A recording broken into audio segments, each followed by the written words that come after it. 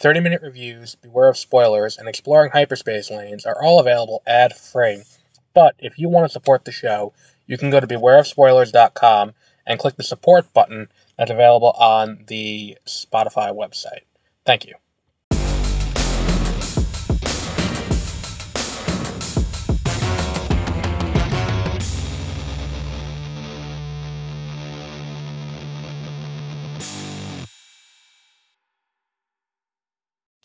Good morning, and welcome to Beware of Spoilers. I am Adam, and I think that we have to reconsider how we watch What If. And I think that that's something that we did with She-Hulk, too. And to an extent, there's a good amount of Marvel TV that I think we need to reconsider. And I think part of it is, they made this bold proclamation toward the beginning of the Disney Plus era, beginning with Phase 4, where it's like, everything's equally canon. This was designed to, to showcase, we're not doing what we used to do with, Agents of S.H.I.E.L.D. or anything like that. Everything that comes out is equally canon, although it appears some things are more canon than others, to butcher an Orwell quote. But here's the thing about What If. What If works best if you think of this as, I'm watching a Saturday morning cartoon. This is a cartoon that would have run on Fox. It would have run on WB, alongside Pokemon and Yu-Gi-Oh! Back in the day. If you think of it like that, and you think of it like that, the show gets a lot better, because it recontextualizes your expectations. Aside from Captain Carter showing up in Multiverse of Madness, I'm not really expecting too much more from this show in terms of it having impact elsewhere.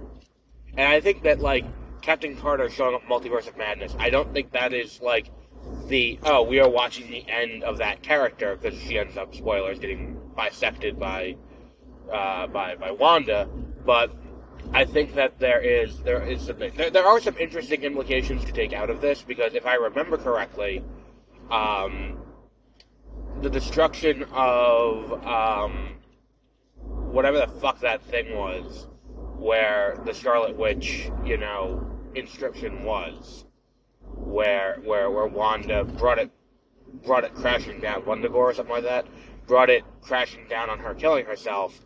The implication there was that it killed Wanda, but also the Scarlet Witch across the entire multiverse, and that does not appear to be the case, because we have 1602 Wanda.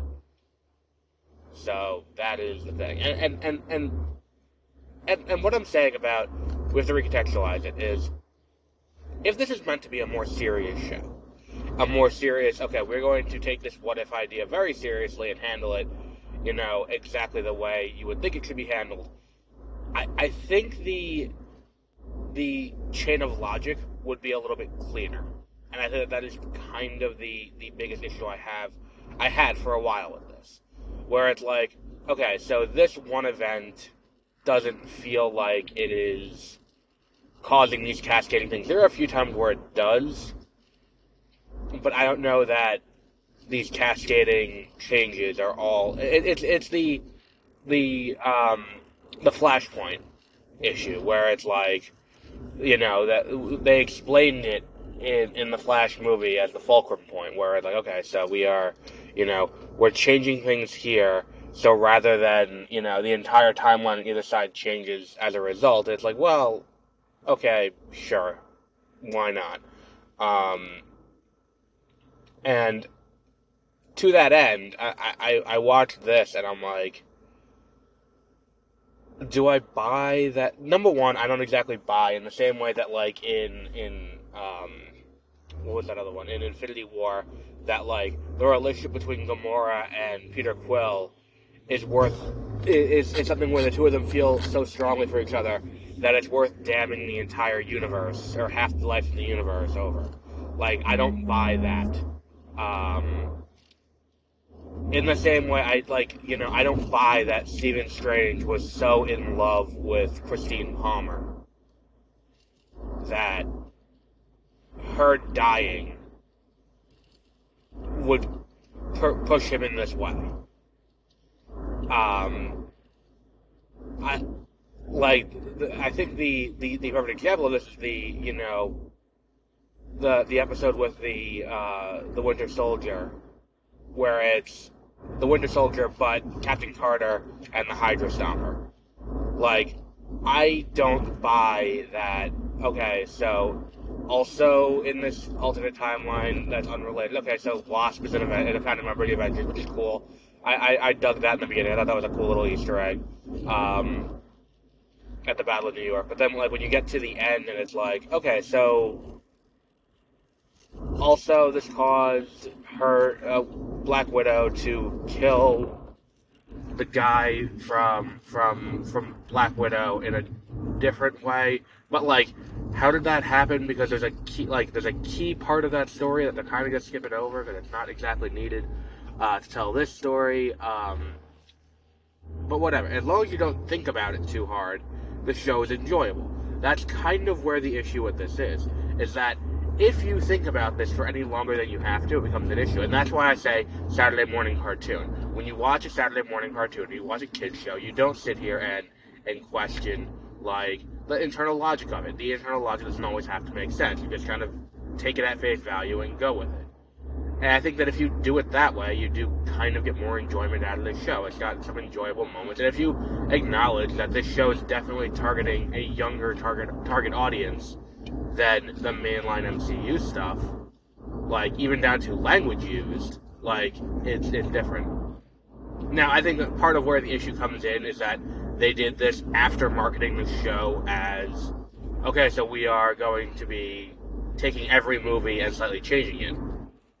But, they don't do that well enough. Like, they don't give that enough strength. There are some good episodes this season, don't get me wrong. I really enjoyed the Wenwu Hela episode. That one, I think, was probably the strongest. Kaori was also really cool. I like her appearance. I don't think we see her outside of this, to be completely honest, unless it's in Secret Wars. I'm not against seeing her again. But you know what? Maybe we do, because we did see Captain Carter in live action. And I think that there are some interesting what-if stories they could do, but they just don't do them, because they do the things that are more, mass appealing, I guess. Because it's like, if you were to do what-if, like, I think that, like, you could have done an interesting what-if. Like, I think the thing is, too, I think this is the thing that bothered me the most was, for years, I think I said it on an old episode of, like, way back, before Infinity War, of 30-minute reviews. I said, you know what they should do after Infinity War and Endgame, just as, like, a palate cleanser, because that's going to be so big, do, like, a Phase Zero, where it's, like, a team-up of these characters that we've known existed in the 90s, and then it's like, and then there's that movie, there's that episode where it's like, okay, so it's Ant-Man, it's Goliath, it's, who was the other? Winter Soldier, I feel like there were more than that. There definitely was. Thor was there, T'Chaka. I was like, oh, that'd be so cool if they did that in live action, but unfortunately we don't get that. We get it in an episode of What If. And look, it doesn't have to be Peter Quill they're fighting. And again, if you set that in 1988, you could have, there's another thing to kind of get Fury on this path where he is like, if you put Fury in the role Coulson was in Captain Marvel and did that movie, that would be a great movie. Or a Disney Plus, like, 6-episode miniseries. That'd be a great thing. But I think what we're going to see with the Disney Plus stuff is the beginning of this. Like I said, everything is canon, but some things are less canon. There are more canon than others. And, yes, in the same way that, like, Daredevil was technically MCU canon for a bit, it is one-way canon. The movies do not acknowledge that Daredevil exists, or the Defenders verse exists. Agents of S.H.I.E.L.D. is not acknowledged. Agents of S.H.I.E.L.D. acknowledges the Avengers, but they do not acknowledge anything that happens in Agents of S.H.I.E.L.D. in the movies. And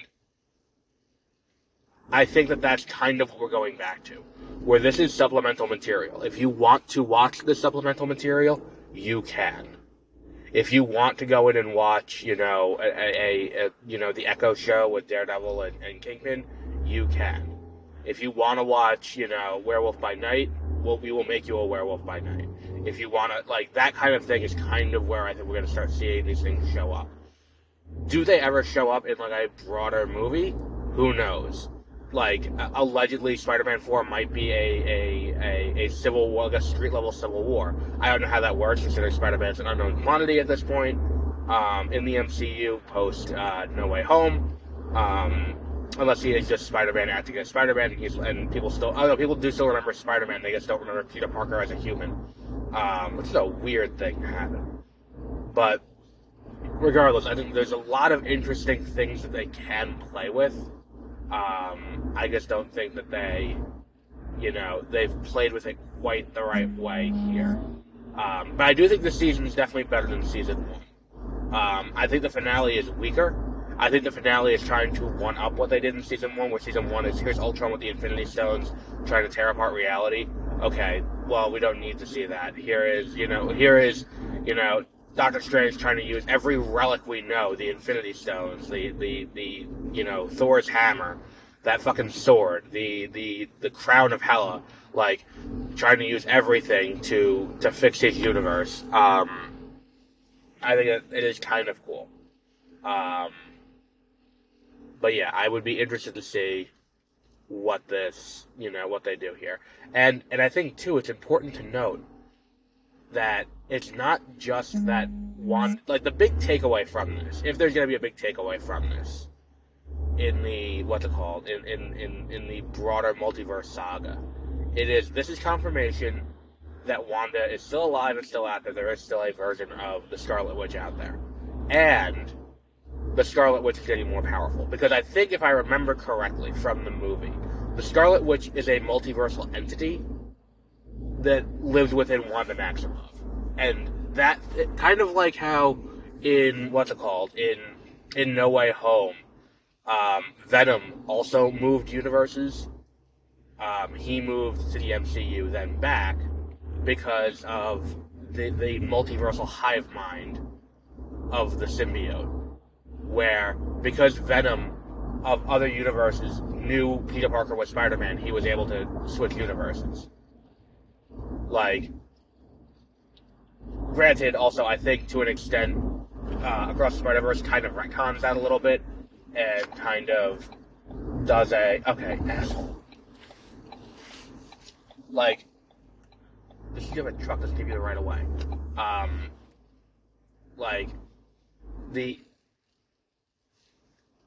I think that is kind of where they're going with this, where it's okay, so Wanda, number one, again, when we watched Multiverse of Madness, I think I said this, if there's no body, they're not dead. Without a body, no one is dead. But the idea that Wanda is still out there in some form, and the Scarlet Witch as an entity is still out there in some form and getting more powerful, because now the Scarlet Witch can do what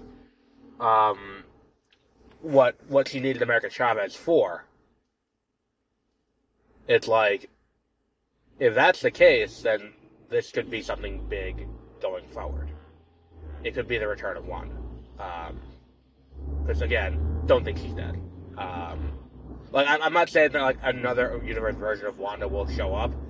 I think that the 616, quote-unquote, or the MCU Wanda, or 199999, whatever the fuck you want to call it, Wanda, is not dead, and will return in some form. So, it'll be interesting to see how it plays out. I'm curious. I'm morbidly curious to see how it plays out. But we will see. I think that's the only thing that really we can take away from this and the broader implications. And look, they do reference Loki, because the end of it is, look, this is the World Tree, and we saw Loki create that at the end of Loki Season 2. But yeah, I think that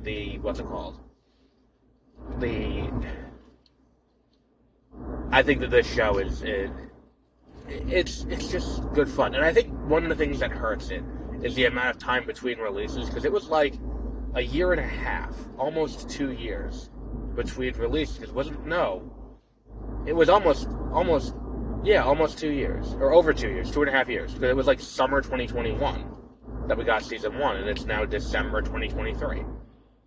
Like, why the fuck is there such a distance between seasons on an animated show?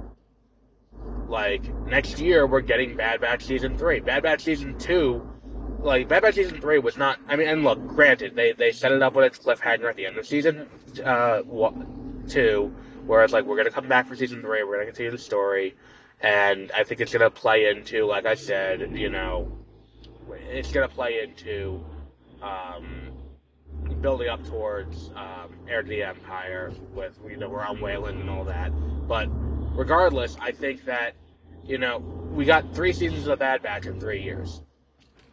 Or 3 seasons of Bad Batch in 4 years. Which, for seasons as long as those are, that's a pretty good turnaround. Marvel does not have that. The issue is Marvel has so many fucking animated shows that they don't know what to do with it. That's the problem, and they need to address that bigger issue. But until that point, they're not going to have anything, major happen. But we'll wrap up there for today. That's a good place to wrap up with What If Season 2. I would say check it out. I mean, look, there's some cringy dialogue, there's some weird choices. The entire Christmas episode is kind of a little bit off and not great. What I will say is this show, when it works very well. It has very high highs, very low lows. And you have to take into consideration, it's a show that is meant, I would say this is probably a children's show. Like, this is, animation is not a children's medium, but this is definitely a show for children. And with that in mind, watch this show through that lens. And you will see, and you'll see how good it could be. Because for a children's show, it's not bad. But we'll wrap up there for today. And until our next episode, have a great rest of your week, and have a Happy New Year.